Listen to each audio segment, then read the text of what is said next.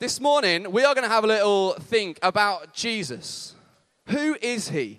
And I want you to have a little think as we go through this video about some questions, okay? The guys on the video are going to talk to you again. They're going to be talking to you about Jesus and who he is. And I want you to engage with this because this is the guy that is being talked about at Newday all week. When people talk about a him or a he, they're talking about God. They're talking about Jesus. And so it's worth you figuring out who he is. Okay, so there's going to be some really important questions that I want you to be thinking about, and we're going to ease you in gently again. But have a look at the screens. If you're drinking, feel free to drink. If you want to stack your cups in the middle so they're not going to be distracting like that giant tower that's definitely going to fall over and annoy everyone else around you, please feel free to stack your cups. Let's watch the video.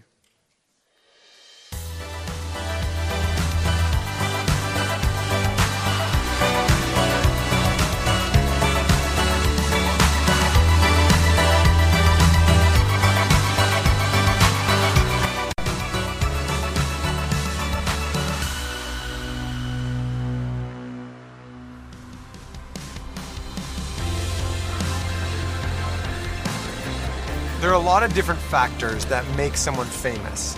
For example, how many people know their name, or the people they hang out with, or the things that they've done. Yeah, or you could look at things like how many Instagram followers someone has. Like, for example, I've got quite a few more followers than Ben does. Okay.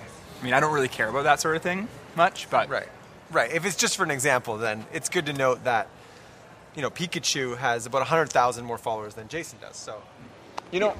As I'm thinking about it, it's not really a good example. People aren't really using Instagram anymore. Oh, I think people use Instagram. Kind of passe. I use it. Dan, you use Instagram? Yeah. Yeah, Dan uses it. I use it. Okay. Yeah. So if you consider everyone who's ever lived, Jesus Christ is arguably the most famous. Jesus is so famous that his name is used as a swear word. We don't use anyone else's name as a swear word. Benedict Cumberbatch! Taylor Swift! Justin Bieber, that's hot. Pikachu! Think about this with me for a minute.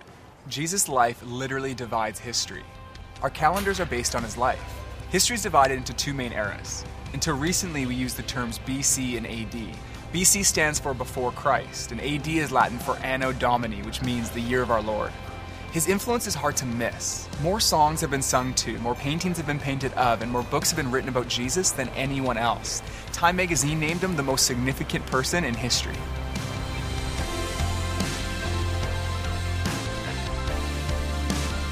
I think it would be snowboarding. I grew up watching Disney Channel and everything, and I want to be on one of those sitcoms where I can make children smile. The next biggest technological invention.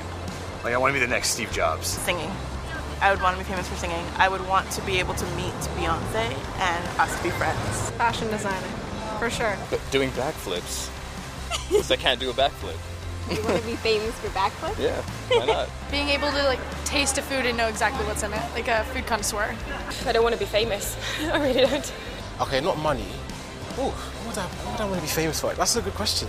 Being the best dancer. Performing, on Broadway. Baseball player. For my dashing good looks.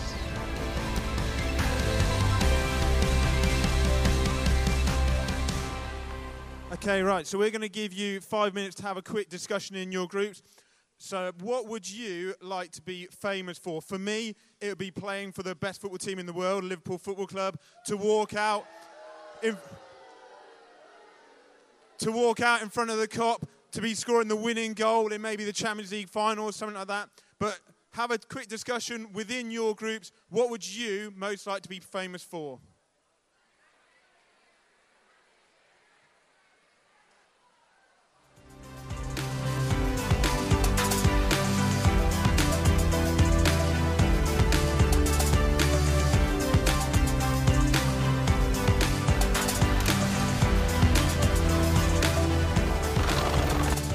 Up, we are on our way to Israel right now. It's so exciting. I heard they have really good food in Israel. Oh yeah, and it's also the place that Jesus lived. That's the main reason why we're going. That's why we're going. Hey, if we can get some good food, that's pretty exciting too. Awesome.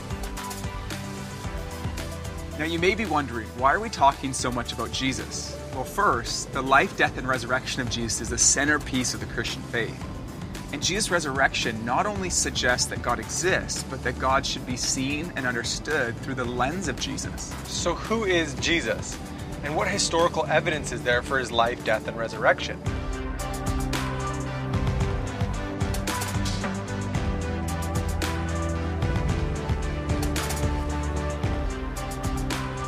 When it comes to the question of Jesus' existence, there are no serious historians who would suggest the man Jesus didn't live. There are more mentions of Jesus in ancient literature than Tiberius Caesar, who ruled the Roman Empire at the time. And one first-century historian named Josephus, who wasn't a Christian himself, described Jesus as a wise man, a teacher, and a doer of wonderful works. Jesus is also mentioned by other ancient historians like Tacitus and Suetonius. So there is evidence from outside the New Testament that he lived here in Israel. But most of the evidence for the things Jesus said and did comes from eyewitness reports recorded in the New Testament.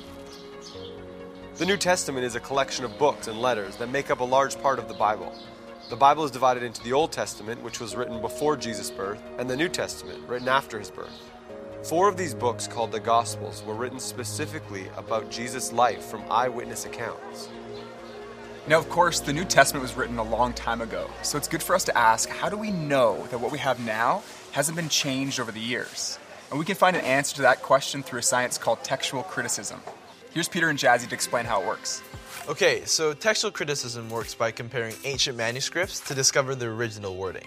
Basically, the more copies of a manuscript there are, and the closer they are to the date of the original manuscript, the more confident we can be. For example, Herodotus and Thucydides were ancient historians who wrote in the 5th century BC. Now, the earliest copies we have of their writings are from around 900 AD, so there's more than a 1300-year gap, and we only have 8 copies of their writings. Yet no classical scholar would doubt that these writings have come down to us in a form that's true to their original copies. And this is the case with many other ancient works as well. For example, Livy's Roman History, 900-year gap, with 20 copies. Caesar's Gallic War, 950-year gap, with 9 to 10 copies, and Tacitus, 1,000-year gap, with just 20 copies. And then we come to the New Testament, and what we see here is that the time gap is significantly shorter. It was written between 40 to 100 AD, and the earliest manuscript was written as early as 130 AD, and there are 5,309 Greek manuscripts, 10,000 Latin, and 9,300 others, making the New Testament totally unique amongst other ancient books. Textual critic F.J.A. Hort said this: "In the variety and fullness of the evidence on which it rests, the text of the New Testament stands absolutely and unapproachably alone amongst ancient prose writings. So, we can look confidently to what's written in the New Testament." What we know from inside and outside the New Testament is that Jesus was a Jewish man, born here in Israel in the 1st century. He lived in many ways like most of us. He ate, slept, laughed, and cried, and he would have walked along roads not far from here. Many people today would say, okay, he lived, and maybe he was a great religious teacher, but no more than that. But there's evidence that suggests that Jesus was more than just a great religious teacher. The first piece of evidence we'll look at is what he said about himself.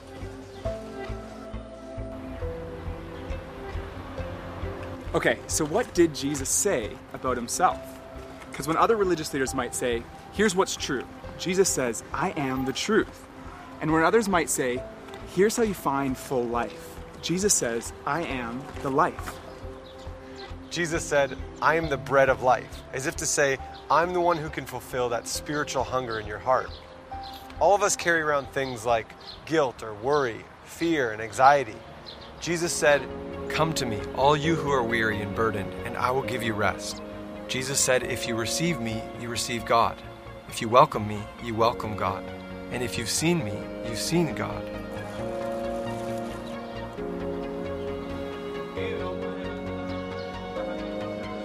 At the heart of Christianity is a message of forgiveness. On many occasions, Jesus said to people, your sins are forgiven.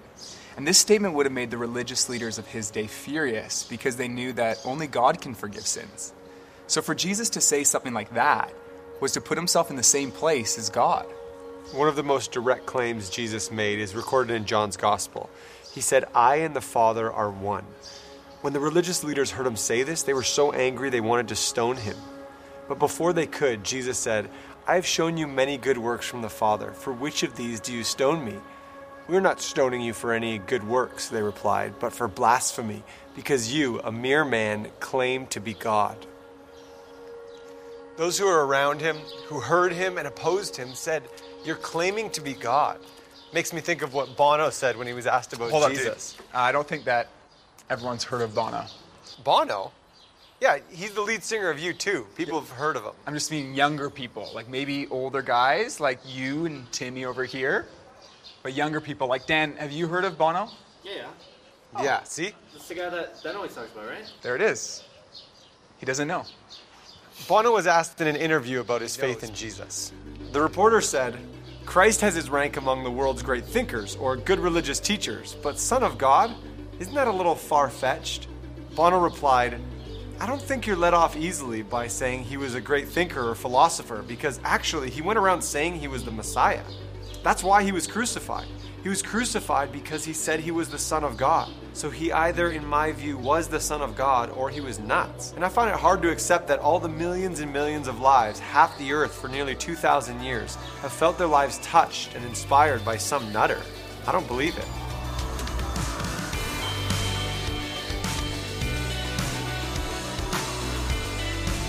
This has been around for a while. I don't know too much about Christianity, but I can say it probably because of his words, like how his teachings. I think it's the whole martyr for a cause type of thing. I mean, I think that level of sacrifice people resonate with. I think generations of telling stories and ritual. Because somebody wrote a book about him. I never really thought of him that way. I never really thought of him as someone famous. Is he famous? I don't know. He's pretty famous. Okay. He kind of represents the ideal prophet that is encaptured in so many different religions and creeds across the world. He's the guy that has forgiven all of our sins. Like, he died on the cross for all of us, right? Because he's the only one that overcame death. It's because he healed a lot of people. Sandals. Sandals. Great sandals. What I do think is to do aggressive propagation of Christianity. It's a character that lots of people just confide in, don't they? So I think that's probably why he's quite big. So guys, what do you think then? Why do you think Jesus is so famous? Is it the beard? Is it the sandals? Is it something more than that? What is it that sets him apart and makes him still talked about today? Why are we all in this room with a whole seminar dedicated to this guy, Jesus? Have a little chat in your groups. We're going to be starting again in about 5 minutes.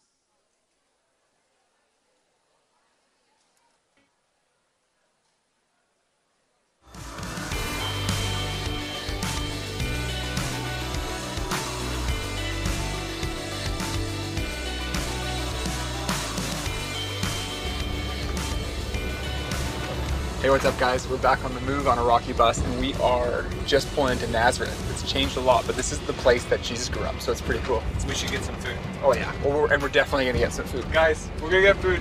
It's been a long bus ride.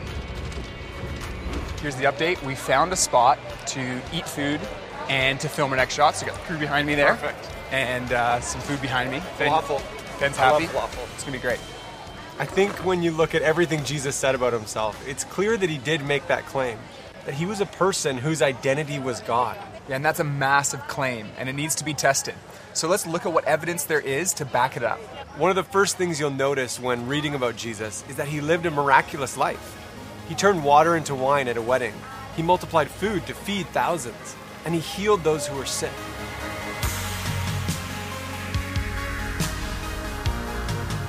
We're on the move with the crew today. It's going to be a good day. Looking forward to it. That's the Sea of Galilee. This is the Sea of Galilee right here. Is it bigger or smaller than I thought? I don't know.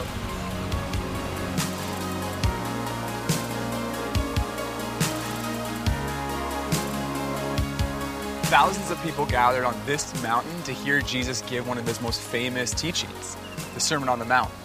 In this message, he said, "Do to others as you'd have them do to you.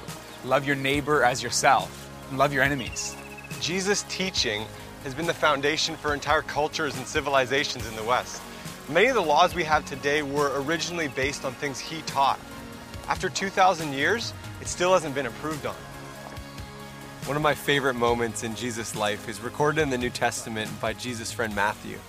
A man who suffered from leprosy ran up to Jesus asking to be healed. Now, leprosy is a brutal disease. It destroys nerve endings and often led to disfigurement and the loss of limbs.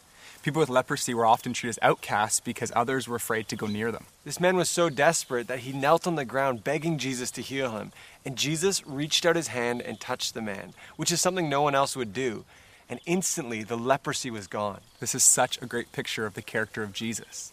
Not only was Jesus able to miraculously heal the man, he was willing to touch someone that no one else would. Jesus spent time with social outcasts, and he didn't let popular opinion control how he acted or treated others. He was friends with the marginalized and those that some might think God couldn't possibly love. Time magazine named him the most persistent symbol of purity, selflessness, and love in the history of Western humanity. Okay, so while our primary source of information about Jesus is in the New Testament, we also see references to Jesus in the Old Testament. And that's the next piece of evidence we're going to take a look at. Jesus' fulfillment of Old Testament prophecies. Specific things about Jesus' life predicted in advance. There's been no one else in history that has ever had a whole collection of books written about them before they were born. Jesus fulfilled over 300 Old Testament prophecies. Things like where he would grow up, or the family he would be born into. And at one point, he fulfilled 29 of them in a single day. Now, after hearing something like that, you might be thinking to yourself, well, maybe Jesus was just a con man who set out to deliberately deceive people. He could have just read about all these prophecies and then set out to do what they said he should do. But there are actually two problems with this theory. The first problem is the sheer number of prophecies he fulfilled. And the second problem is the fact that, humanly speaking, he actually had no control over many of these things. In fact, there were prophecies about the exact way he would die, the place of his burial, and even about the place of his birth. As news spread about Jesus, his message of forgiveness, his love for the outcast, and the powerful miracles he performed, people came from all over to see him. But the religious and political leaders of his day were threatened by his growing popularity, so they plotted to have him arrested and killed. They handed him over to the Roman officials and put him on trial as a rebel against Rome. The Roman governor, Pontius Pilate, interrogated him and said he couldn't find any fault with him. But there was so much pressure from the crowd that he gave in and he handed Jesus over to be executed by crucifixion. They put nails in his hands and in his feet, and they hung him on a cross to die with criminals on his right and his left. He was pronounced dead by Roman executioners. His body was taken down from the cross and put in a tomb in a well-known location just outside of Jerusalem. But what we see in the New Testament is the story of Jesus' life doesn't end there.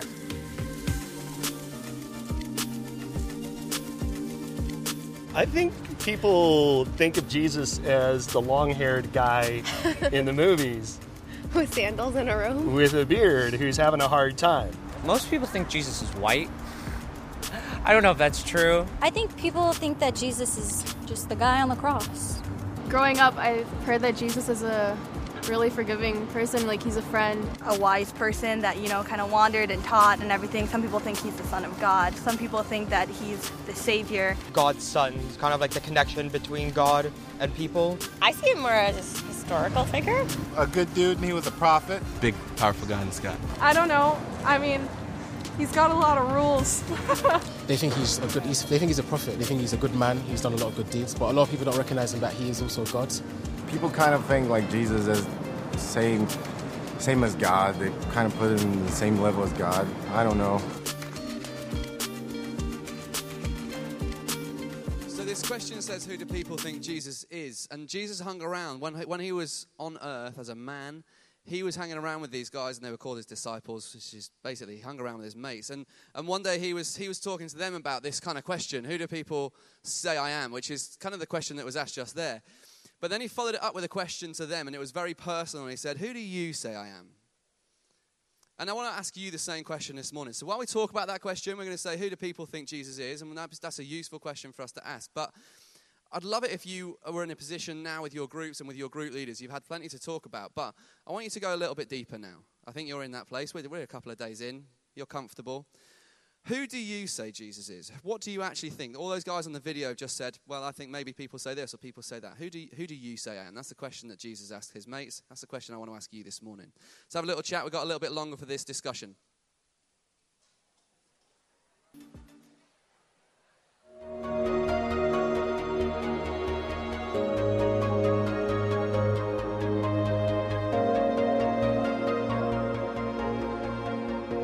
The final piece of evidence we're going to look at is Jesus' conquest of death.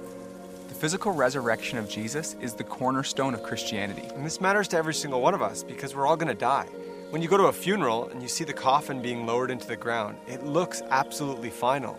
And it is. Unless Jesus died, was buried in a tomb, and then was raised to life.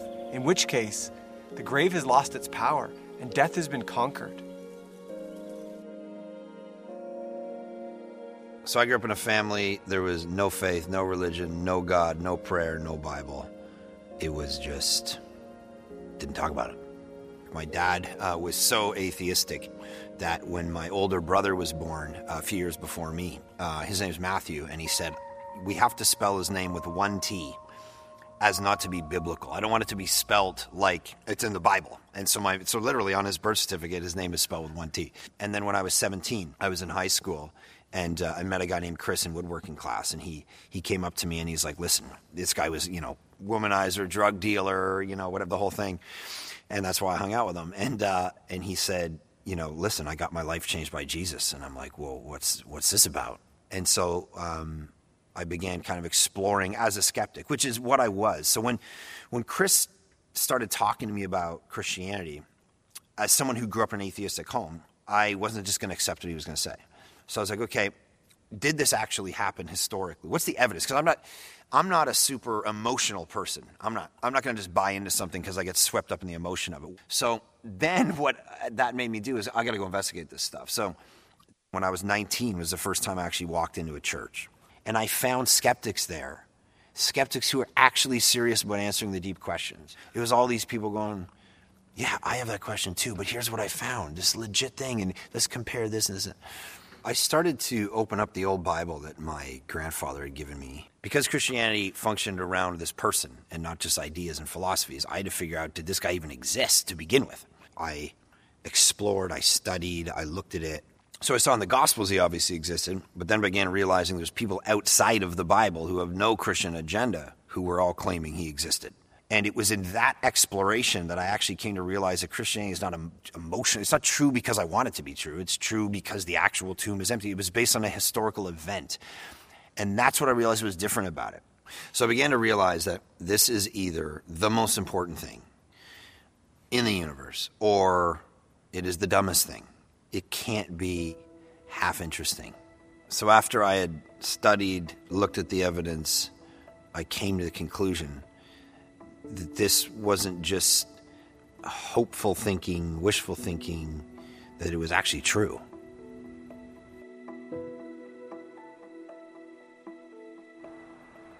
There are 4 pieces of evidence for Jesus' resurrection. First, his tomb was empty. When Jesus' close friends went to visit his tomb on the 3rd day, his body wasn't there.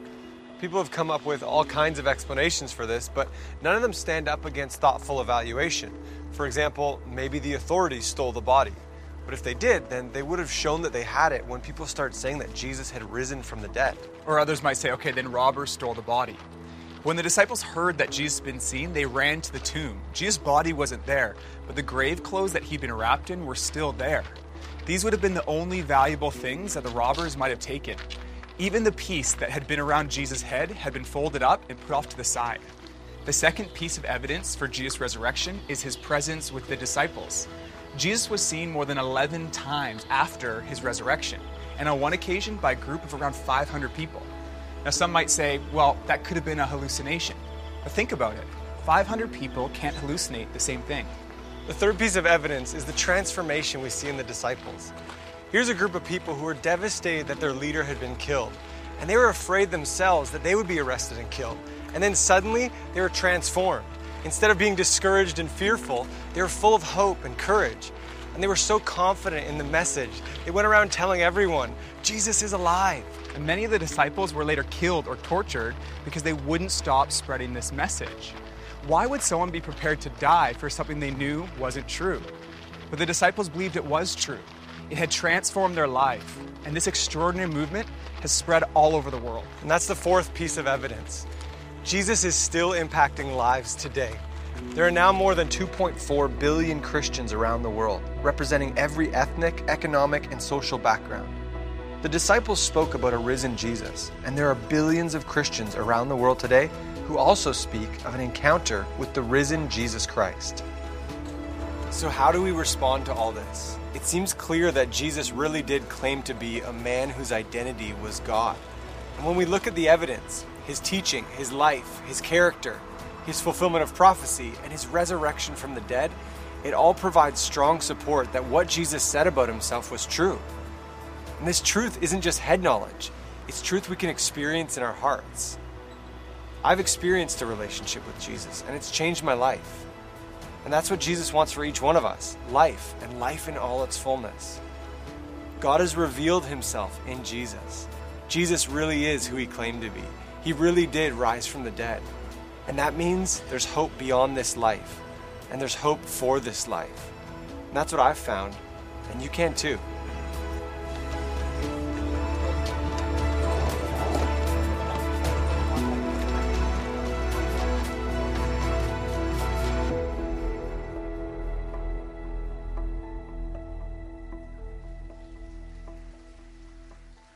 Mark.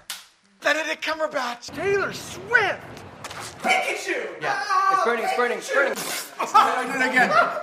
I didn't mean to that time. Mother Teresa, man. Sting. Khloe Kardashian. Samuel L. Jackson. Buzz Lightyear. Oh. Did you just... Sorry. Too far? Pikachu.